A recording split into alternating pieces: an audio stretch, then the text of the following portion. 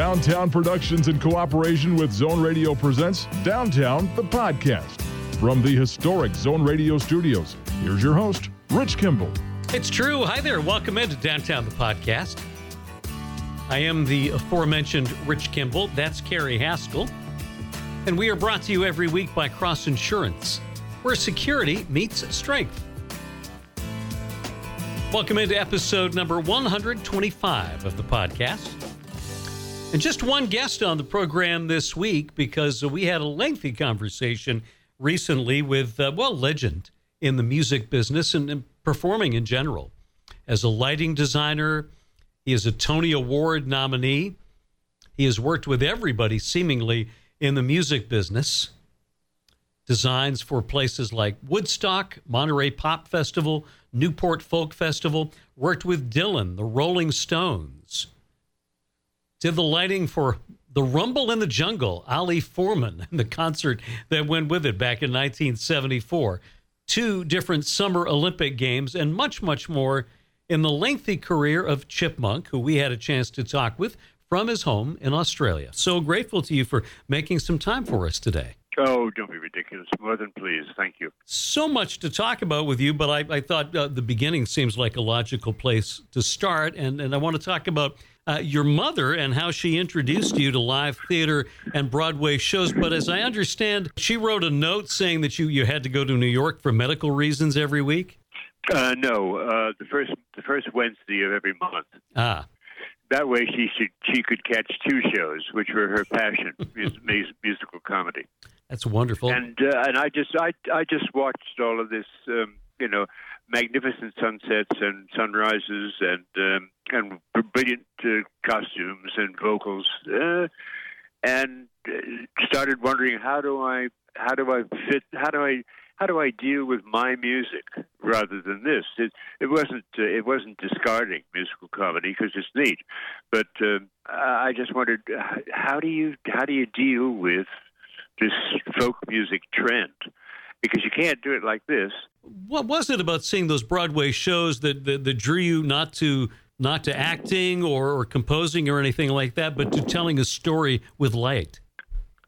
Well, my light is really far less entangled than a Broadway show. I've done 2 Broadway shows. Got a Tony nomination for each, one for Rocky Horror and one for Bette Midler.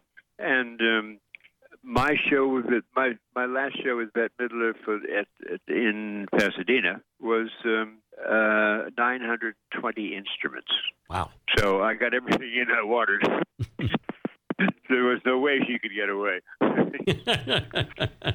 Can you tell the story of how you became involved with Charlie Altman and his company as a very young man? Yeah, well, Abe Feder and Jeannie Rosenthal were corralled one evening by my mother, who was a very chatty person and had no boundaries. And they said to me, what you really should do is you should contact Charlie Altman in Yonkers. And subsequently, Mom gave me $250 and said, "Okay, don't bother trying to make your classes on Thursday. Go to Yonkers and start pounding on garage doors." Because the nice part about it is telephone books in that age had also the address. Right. So the third garage door I banged on, Charlie was there, and I said, "Hi, I want to work on the benches because I want to learn more about the instrument and what I can get out of it and why it does what it does." Yeah, well, okay. Gel these last follow spots to the 902s here, and don't forget to bend the clips over. Yes, I understand, sir, so that one frame doesn't foul the other. Yeah, we got it. Said, "I'll be back in a while. You just gel those, and we'll see how we go." And so he went away and came back and said, "Hey, that's not bad. Why don't you stay here tonight and come in tomorrow morning and meet the guys and see what you think of the shop?" And I was working at the Village Gate at that time. So what basically the deal was, all of the instruments that came back on rental, slightly bruised, battered, or giving up the ghost. He said, well, if when you get to know all that, what you can do is you can just take a look at the parts areas, which is here and here, and you can use all those parts to rebuild or make good again those instruments, your lighting instruments, and then you can take them to the gate. The only thing you can't do is you can't have a new lamp that you have to pay for. But if you always use a dimmer, then you'll be able to live with the lamps that came back if they still work. What a wonderful deal. So Arthur Lugoff got everything he needed for the gate, and I started on the path. And the gate, for people who don't know, that was Thompson and Bleecker, and everybody who was anybody, and certainly in the world of folk music, played there, and comedians and a wide range of talent. Oh, it was amazing. Let me just drag it up here for a minute. The Lucier talent list. It was really quite amazing. It was Odetta, Josh White, Jeffrey Holder, Brock Peters, Leon Bibb, Miriam Makeba, Belafonte folk singers, Ornette Coleman, Charlie Mingus, Thelonious Monk. And, the most difficult was trying to measures bars for Coltrane and Mingus. And who else? That was about it. And Miles, of course, because my traditional view of music is always 4 beats to the bar, and the solos are basically anywhere from 8 to 16 to 32 to 64 bars, and then you quit. But those rules didn't apply. So I had to learn it all over again. And you were living you were living in the basement at the time, is that right? Yeah, just about 20 feet away from the gate in the old kitchen of the Mills Hotel. And you met Dylan, I understand, at the Kettle, right? Yeah, at the Kettle of Fish, and then ended up. He said, "You got a typewriter?" I said, "Yeah." He said, "Great. Can I use it?" Yeah, of course you can. So he rarely spoke, except when he had something he needed. And so I gave him a set of keys. Then I said, well, I have to, at 4 in the afternoon, I have to be in the gate for either sound checks or recolor or whatever I have to do.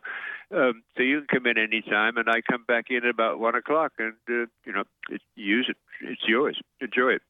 And then at the end of those sessions, I used to go to the wastebasket, take out all the drafts and everything, and iron them, put them in the folder.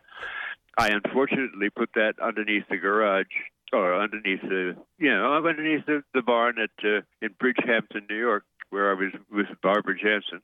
And unfortunately, she sold the house before letting me know, and all of that went away somehow. So that folder is missing. Oh my. How did you get together with Albert Grossman?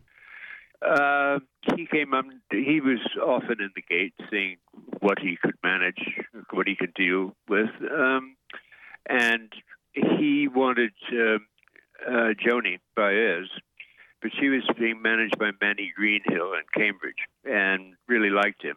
But he said, "Okay, I'll put you into Newport with George Wein and Charlie Bourgeois and the rest of them. And what I want you to do is make Joni look beautiful, and then I'll pounce on her." Oh, I said, "Okay, thank you." And so I spent about six years with George Wein, and then he started to count his pennies, and I moved along. We're talking with Chip Munk here on Downtown. You've described Newport as overlit and not very sophisticated. Well, there were no follow spots, so I couldn't use my paintbrushes, and it was difficult because you have a down center position where an individual will work or a duo. Then you need an area left and right of that for a slightly larger group, and you might as well take it out so that there's center, there's left center, there's right center, then there's left off stage and right off stage. So there's 5 little areas of light in all of the colors that you use, and also tied to the backlight color, which is really important because in the evening, that's the only way the artist has somebody to relate to. They're lit and they become whole 3-dimensionally because of back and front light, as well as a bit of side. And I forgot the point. that happens at this age. Well, you've but said it'll that. come up in the middle of this next sentence. It'll come up again. It's like when I'm lecturing or doing a presentation. If I just have to remind the audience that if there's a blank in the middle of all of this, it means that I've forgotten the name. But try and remember that particular area, because it'll come up in the middle of the next sentence, and then you have to refer back to that because you have the answer. That's how I deal with old age. Well, you've said that front light is your forte. What do you mean by that, Chip? Well,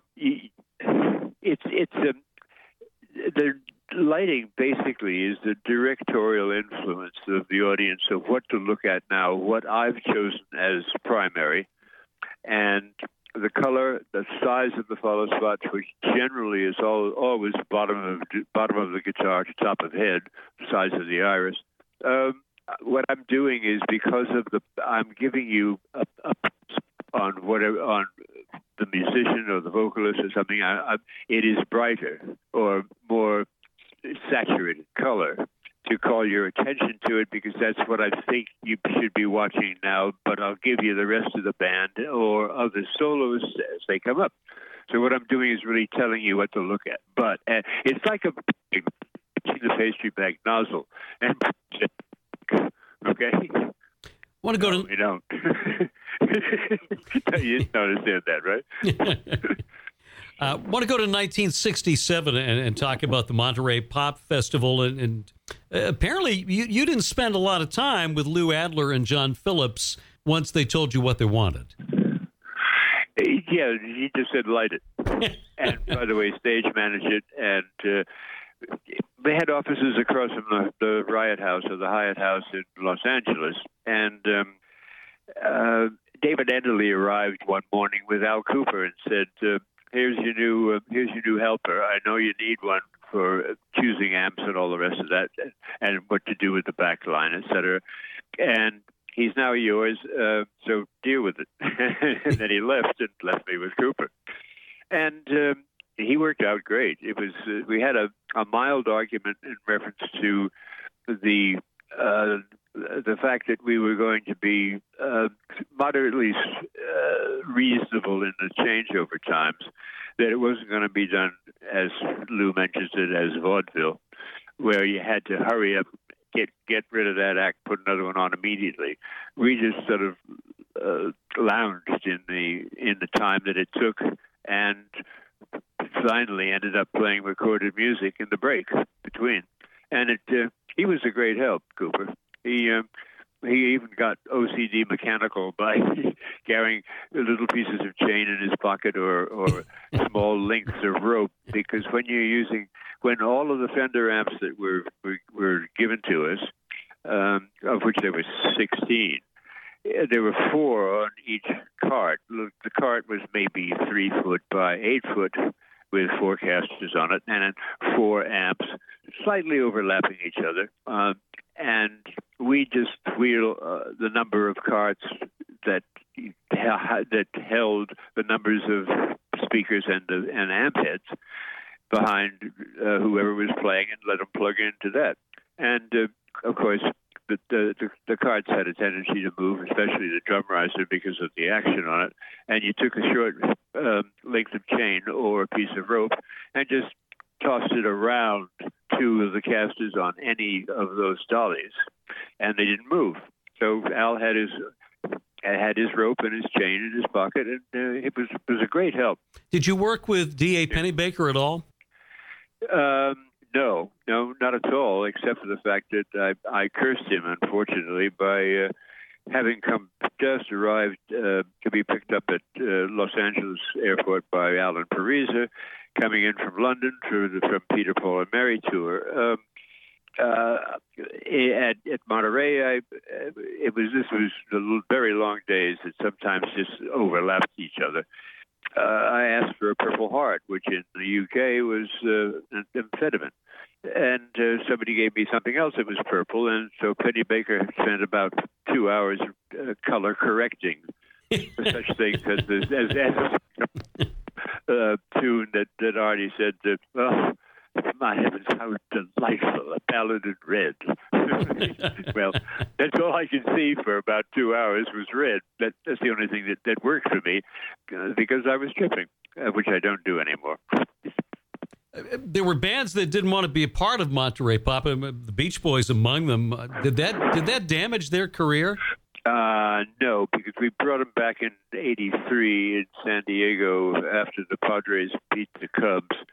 It was a full house of 67,000 on Mother's Day, where we rolled the stage in exactly a half an hour. Wow! And 9 speaker carts and all that sort of stuff, and did music after sport, and we used them a lot in the Doobies and in the Ronstadt. But the Beach Boys were great in that because if the sound was moderately deficient because of the size of the ballpark, you knew the lyrics so well it didn't make any difference. What was your experience working with Bill Graham? Confrontational. Every now and then we did end up punching each other, but it all came out in the wash. He's brilliant, and it was great fun working with him. He was there at Monterey sourcing talent. So was Adler, and also the original promoter, who was what was his name? I have it here somewhere. Bernie Shapiro. So Pariser, who was basically the founder of the whole idea, and Lou credits him very politely. His family owned Lily Cup, so he had all the funds that he wanted to use, and this was his dream. And by the time everybody else kicked in what they could and bought the time from the Monterey, the city of, and it became basically self-promoted. It's really interesting. Very interesting indeed. It was a very strange arrangement to just let them deal with themselves and the little areas that they wanted to control. When Pariser dropped me off at Monterey after driving me up from L.A., the thing that was interesting was I asked the groundskeeper, "Do you have any ladders?" "Nope." "Would you like to see my drawings?" Okay. More to come with Chipmunk after this break and a word from our friends at Cross Insurance, where security meets strength. Since its founding in 1954, Cross Insurance has grown from a small family-owned agency that started in Bangor, Maine, into one of the largest super-regional insurance agencies in New England. With the network of offices throughout New England, Cross Insurance works with top carriers to provide maximum value to you, your family, and your business. We are proud to be the official insurance broker of the New England Patriots and would welcome the chance to provide security for your team. For more information, visit crossinsurance.com. Cross Insurance, where security meets strength.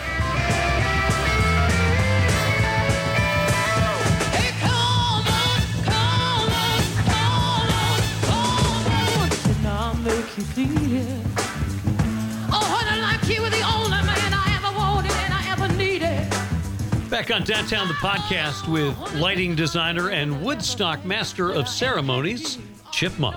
Let's move to Woodstock, which moved itself from Wallkill to Max Yasgur's farm, and that left you and Michael Lang and everybody else with, what did you have, 3 weeks to prepare? No, just a little shy of 2 weeks. Wow. And the roof had to be built. We unfortunately chose Steve Cohen's roof, and it turned out not to be load bearing. It was so heavy that it was just capable, really, of only supporting itself.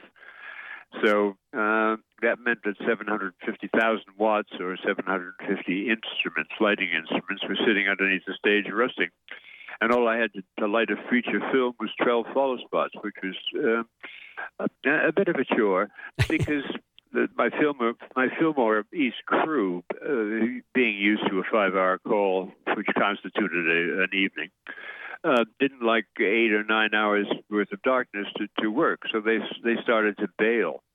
So I made numbers of announcements asking if anybody had worked a follow spot or worked in theater or has a desire to, would you tell security that I've invited you, meet me under the stage during any act. So I'd announce the act and then hop below the stage where we had all the velour and the curtains that we were going to mask everything with. We're now hung to give us total darkness underneath the stage, and my 13th safety lamp of the 12 follow spots, number 13 wasn't necessary, so that was the test instrument.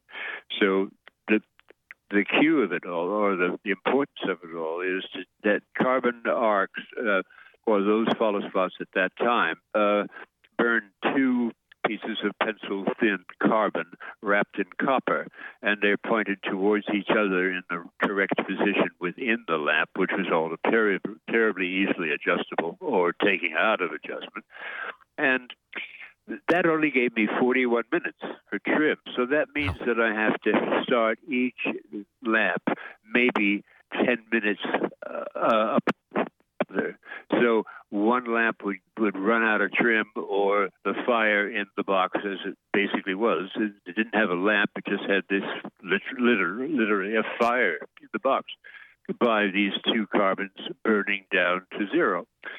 Point being that therefore, with everybody starting with a different length of trim or length of carbons, would run out of efficiency or almost turn themselves off at a prescribed time. So I'd start with the guy that started with the shortest carbons, get him retrimmed or put new fire in the box, and move to the next guy who was going to eclipse. So it was moderately difficult, but I managed to find enough operators by just teaching them during the day underneath the stage. And you became master of ceremonies. Do you think it was in Michael Lang's plan all along to have you be the MC? I certainly do. Yeah, he's pretty bright. Except that the revisiting Woodstock, as he tried to do, unfortunately just started to take the mystery and the rosettes off the cake, because it really was only a cash grab. It wasn't to continue the work, which is a shame. But he said at about 7 o'clock in the morning, well, we've neglected to hire a follow spot operator, and an MC, and you're it. Oh, thank you. The marvelous part about it was that I didn't know any earlier, so I wasn't trying to figure out who I was going to be or to fabricate a persona. I just had to work with what I had immediately, which was with my knees knocking together. So the confrontation started out with, okay, you folks in the row are getting a little too close to the plywood wall of the film crew, and when the rest of the audience arrives, as they seem to be doing, you're going to be pressed up against that plywood for the next 3 days, looking at the nuts, and you're not going to have a great time. So what I'm going to ask you to do is, you folks in the front, pick up all your stuff, if you don't mind. I'm going to ask you to step backwards. I don't suggest you turn around. I just back up so it doesn't appear to be an offensive move against the people behind you. And those nice little soft impressions in the grass that you've made and so comfortably sit in now, you will be able to find the ones that somebody has made for you further back. So I'm going to count you backwards and ask you to move back, just maybe about 10 feet, 10, 20 feet. Just take big steps back, and I'll tell you, when we get to 10, you can stop. So I started counting, and 1, 2, 3.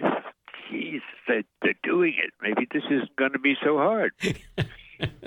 And we got them back 10, 15 feet, and then the 2 stakes and a piece of clothesline, which was our barrier, was reset, and nobody ever breached it thereafter.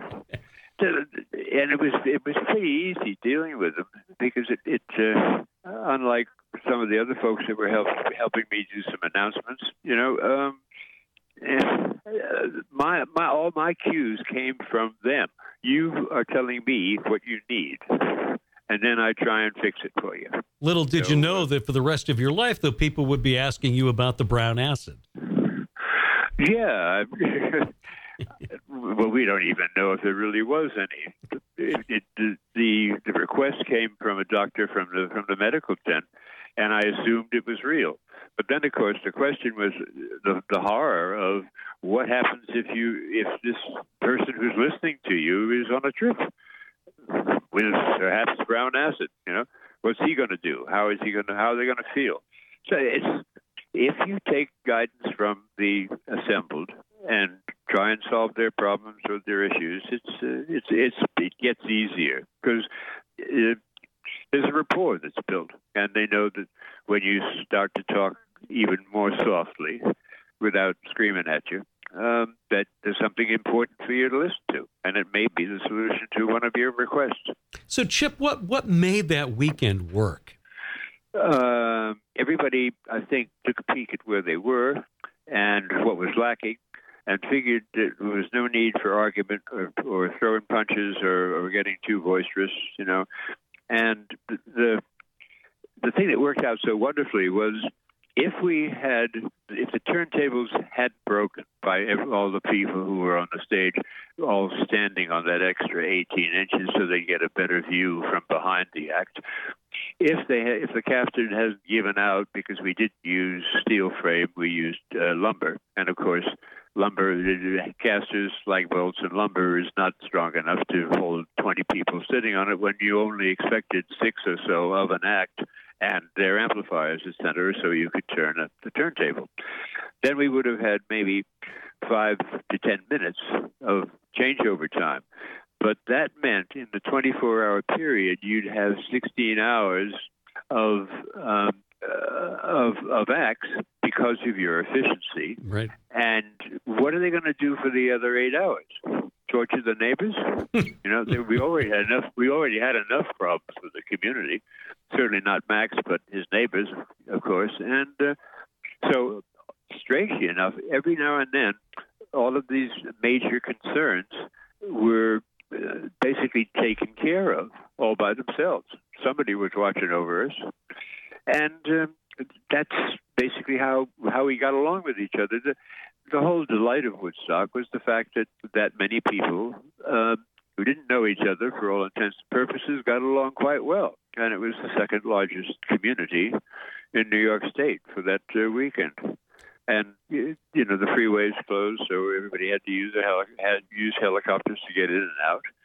So it turned out to be quite a reunion of people, and they shared all sorts of thoughts and items. And the problem was there was nobody, or there was no nucleus that could take all of those good vibes, so to speak, and carry them on to do something or get something done with it, with the strength that they had in fact created.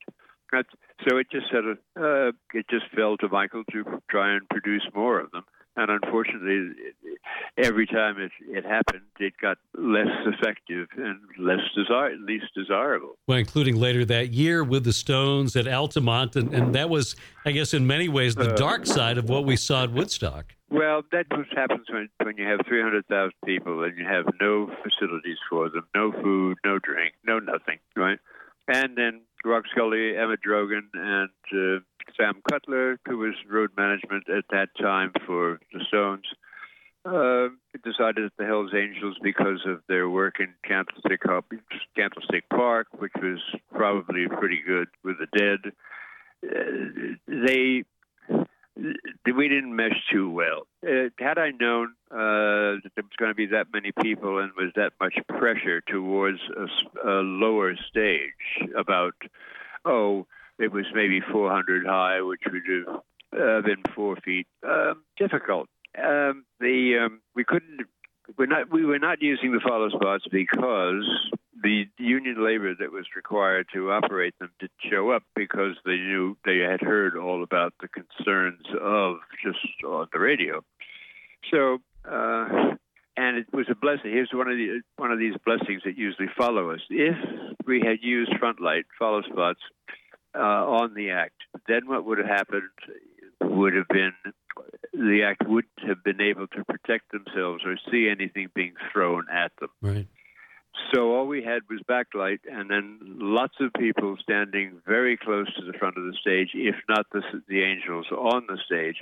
They were reflecting just enough for Albert Maysles to film "Gimme Shelter."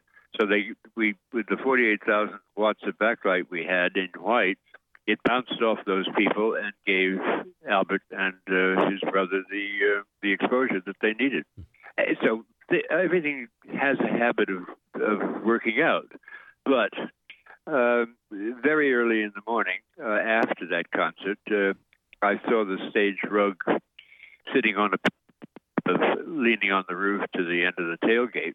And that rug belonged to production, and I would imagine that I would have been charged for it had it not been returned.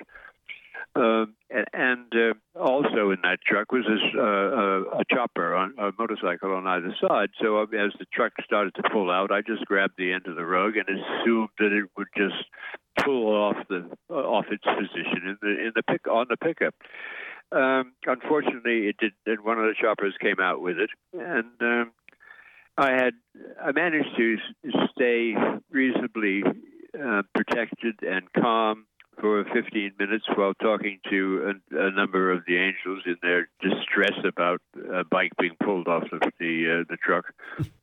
And then somebody got me with a loaded pool cue, and that 4 teeth were missing. And no time to go to the dentist because I had to find out. I found out where Sonny Barger lived, and I went and got a case of champagne and a case of brandy and went prepared to buy the rug back and got it back. We're talking with Chip Monk here on Downtown. How did you come to break Mick Jagger's finger? I threw a small Xerox machine at him. Unfortunately, he got a little out of hand, but he then was polite enough as to keep his distance. And because what I wanted to do with the group was just, essentially build a brand, which we did successfully. But in '69, the first tour of the U.S. that they'd done since '66, I went to Boston and saw them from New York when I was working at the Gate in '66, and they were pretty rough. They did maybe 35, 45 minutes, no encore. And as Charlie Watts said politely, maybe it was their youthful exuberance, or that they were just too damn selfish to want to do anything else other than get in the car and collect the money and get home. So, yeah, well, it's Charlie's extremely intelligent and did most of the artwork on album covers and everything else in the very beginnings with Andrew Oldham. It's just it's really hard to reach his ladyship unless you have what you've got to do is you've got to meet Jagger, whether summoned or your request to have a meeting of sorts.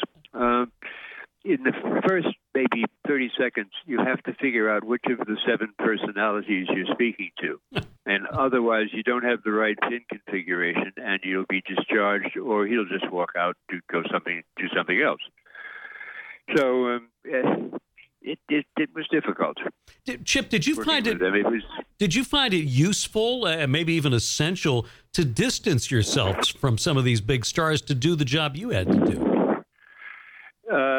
Yes. They don't need a friend because they've got all these people that are hounding them anyway. I'm usually distant. But, there are times that I need something to make the unit work, or there's something that's being left undone that has been attended to. And, therefore, you have to present it to somebody. And Charlie gets tired, basically, of being the person that has to carry your message to his ladyship. Let's talk about 1974 and the adventure in Zaire, putting together the 3-day festival as part of Ali Foreman and the Rumble in the Jungle. How did that all come together? Well, there was a beer company that wanted to sell their product as an exclusive in Zaire. So they decided that the best thing to do was to see if they could corral Ali to fight in Zaire. And the only problem was that Mobutu, the premier or dictator, decided that the lighting and the sound system was a grand idea, and he wanted to keep it. So we left in a hurry and left the collection of that back to Bill McManus, who was doing the lighting at that and the staging, which was pretty good.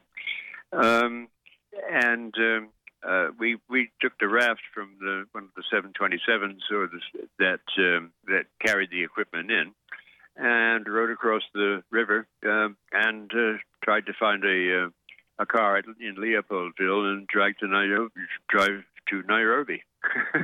It was just time to get out of there. I never had anything to do with basically the fight because of the cut on Foreman's eye. Unfortunately, that had to be held in 2 weeks later than our stage introduction. So I never had the pleasure of meeting anybody, except that I was sent out or told to, or what I wanted to do really was my fault, is to go out and see all the local bands that were going to be being presented on those 3 evenings, and or days and evenings, and because what I wanted to do is draw or chart precisely how they set up, so that it could be immediately recreated for them in the stadium. It was only courtesy, because if they had exactly what they normally used and played with, subject to bringing their own special instruments, then they might be able to just relax and deal with all of the things at hand. And the children in Zaire, when they want something from you, they're courteous enough to grab you. They dab you with a tissue. And if you have maybe 15 of these small people dabbing you with a tissue, looking for whatever you have in your pocket, at one of the time to measure up and draw this act occasions, I was dragged off into the bush by a group of maybe 12 or 14 of these young people, wanting to have everything that I might have had in my pocket, which I gave them, and I was rescued wow. by the band, saying, "Oh dear, no, we should have told you about that," but all having a good laugh. That was very spirited. Most of the stuff that I do has all of these funny little stories attached to it, because I have this gnawing need to get done what I want to see, and it doesn't always lay well with the group that I'm about ready to force through this pastry bag nozzle. Right? You worked for 5 years with Bette Midler. How was she to work with? Thank God for Camille, my wife, who is Australian, that we met on the last leg of the world tour in Australia. That was brilliant, but Camille took care of her and played all the games that I didn't want to have to play, because I was really, it was a very involved show and terribly well choreographed and timed by Bette, who never misses a mark. So Camille took care of Bette basically and occupied her when she wasn't needing to speak to somebody and tell them what to do. And they would bounce up and down on the beds in their PJs and have a lovely time and do girl things. And Camille basically took all the hard-ass difficulty that I was going to have with Bette if we confronted each other, and saved me from that. She was brilliant, right? And really quite amazing showman. Yeah, you worked on 2 Summer Olympics, the '84 Olympics in Los Angeles. Was that with Peter Ueberroth? Yes. Mm-hmm.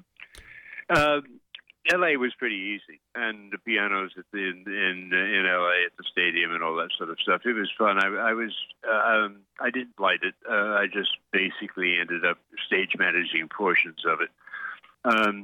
The Olympics here in Australia with Rick Birch was I did numerous drawings and everything for him, and then they just went away again, which was pleasing because Rick was very difficult to deal with. So my Olympic credits were more with Mike Brown grandstands and staging, which I ended up with. Camille and I both ended up there for about 2 or 3 years. Mostly the scaffolding and all the decoration and all the bleachers and all the seating and all that sort of stuff that Mike Brown, in fact, could offer. I was basically in charge of that. So the general activities of both of those gatherings I didn't have a great deal to do with, except as a subbie or a subcontractor. What's been the biggest change you've seen in the industry, whether it's the technology or the injury? You got it right. Freudian slip there. Is it technology? Is it better now? Can you do more with less, or was there something to be said for ingenuity and creativity back in the old days? No, I still want to be able to talk with a follow spot operator, of which I use as many as up to 12 very comfortably. I got broken by Paul Anka at Caesars, where he would add another follow spot every night to see when I would choke. But what was the question? Is technology making the job easier or more challenging for lighting directors? I'm not really very pleased with it, because the MA board from Light Power in Germany, it has the ability to program follow spots for their panning left and right, for their tilt up and down, for color change, etc. All of that can be motorized now, so you don't have to have the expensive portion, which is the operators, who work on a 5-hour call and are expensive, especially if you go overtime. And that's really disappointing. Plus the fact that LED is so prominent nowadays, I have to, if I were to do something, which I really would like to do with Cameron Crowe and the Old Grove Theater, and his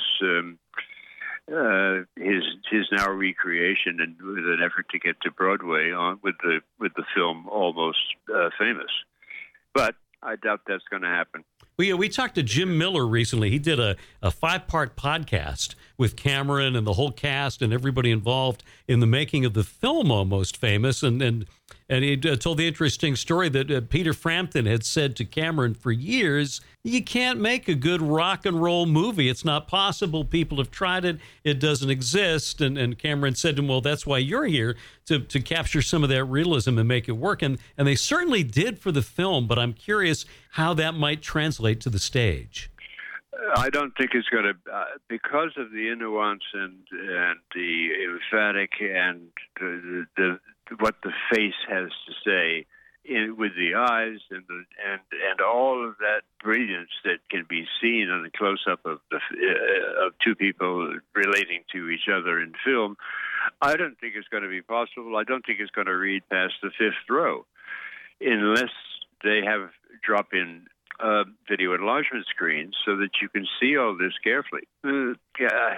I don't think I haven't gotten to Cameron. I've broadcast my need for his email, because our great working with each other numbers of years ago, he's changed for obvious reasons his email. So I'm waiting to see if I can throw my hat in the ring.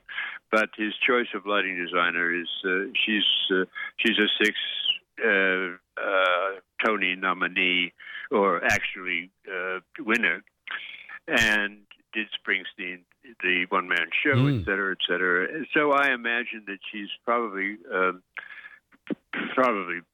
very well oriented, because I'm great with the band, but when you get with numerous people, having watched Hamilton very carefully, there's a whole new trick to trying to be able to pull somebody out of that grouping, making them special, and then drop them back into the grouping or the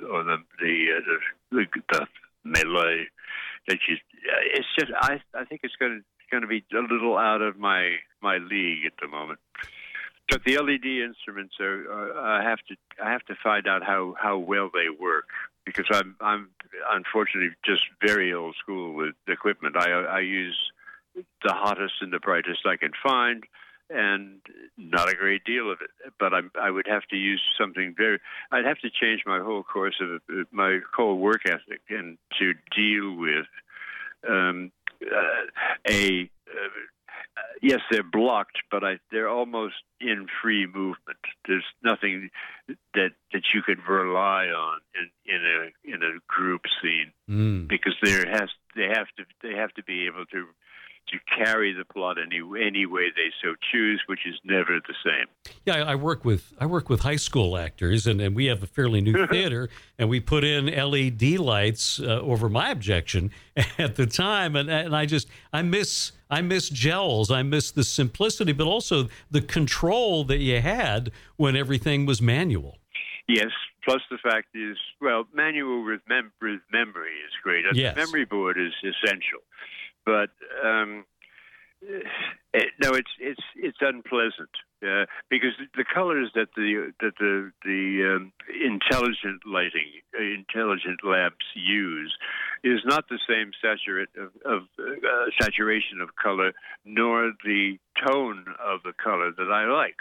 That's why I mix gels. I'm often using two assisting colors in the same frame, like. The green is too green, so I add a lavender to it. So it's an 877, 841, which 77 being green, and 841 being what you would call basset amber or light lavender. And I like my colors. I've settled on them finally, and I don't want to use what they think is an appropriate color boom in an intelligent instrument. The only thing I'd like to do is I'd like to have individual lamps being able to move almost apparently freestyle on tracks individually, and have a homing device on everybody's shoulder that gives that group of lamps that focus regardless of where those lamps have self-moved to or where that person has traveled.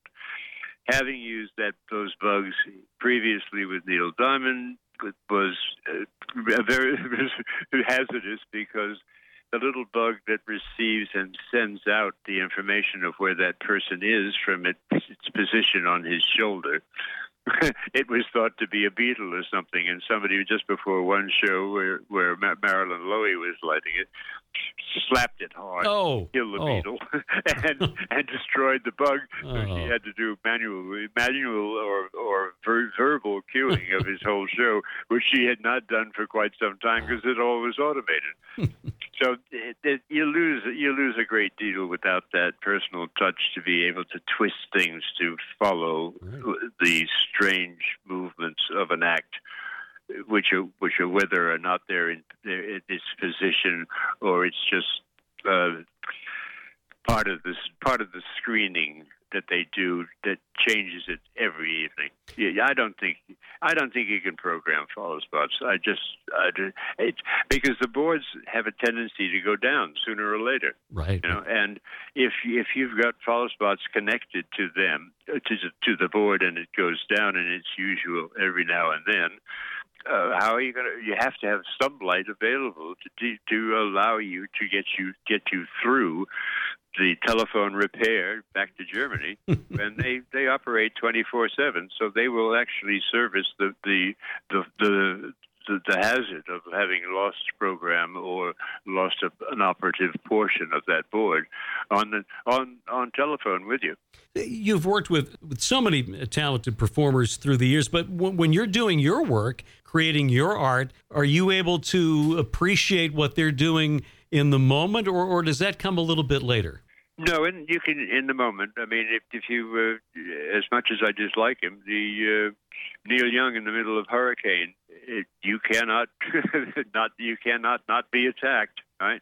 It's there is brilliance every now and then that you have to treat in the fashion that you want to see it, but be able to be resilient and mobile in order to change it instantly. So it's great fun. If you actually got hung what you need to work with, you should be able to handle anything, even outboard of your usual frame of reference. Could you have imagined as a young man in Wellesley, Mass., that you would have these incredible adventures in your life, or was that the plan all along? No. At 8 years old, I was still swallowing the screws from the Meccano set, asking for more. No, I've always wanted to just build stuff, and nicely enough, the things that I wake up with in the morning when a design is almost complete is exactly what I want to build, and it doesn't come from. I don't go to shows. And that's not because I'll be bored or it's different or I don't want to be. The problem is that you, as a designer or somebody working in a certain trade, if you go and watch other people doing the same sort of work, you'll steal. And I just don't think that's fair. I don't want to. I would have to say, "Oh, wow, that's good," but I'd have to try and forget it because otherwise, I'm stealing his cream or her cream. Absolutely. Well, Chip, it has been an absolute delight to speak with you. Thank you so much for making some time with us. Oh, you're very thoughtful. It's my pleasure. You're helping me as well. Well, I'm glad to hear that. Take good care. And anytime you want, give me a holler. That sounds wonderful. Stay safe and be well. Thank you, Rich. Well, that had so many little nuggets of goodness in it, Kerry, but I think we both agree that his comments about Mick Jagger might have been our favorite moments with Chipmunk. Yes. As it was happening, that one took me aback a little bit. The whole story of his tumultuous relationship with Mick Jagger. Yes. Getting a pool cue in the mouth at Altamont, trying to get a rug back that the Hells Angels were trying to steal, and all the way back to Dylan writing one of his first big songs, Hard Rain's Gonna Fall, on Chip's typewriter in his Greenwich Village apartment. Another one of those guys that we've had on that has literally seen it all through the years. Whole lot of fun talking with the legendary Chipmunk here on Downtown, the podcast. Brought to you by Cross Insurance, where security meets strength. Thanks for joining us, as always. For Kerry Haskell, I'm Rich Kimball. We'll see you next time on Downtown.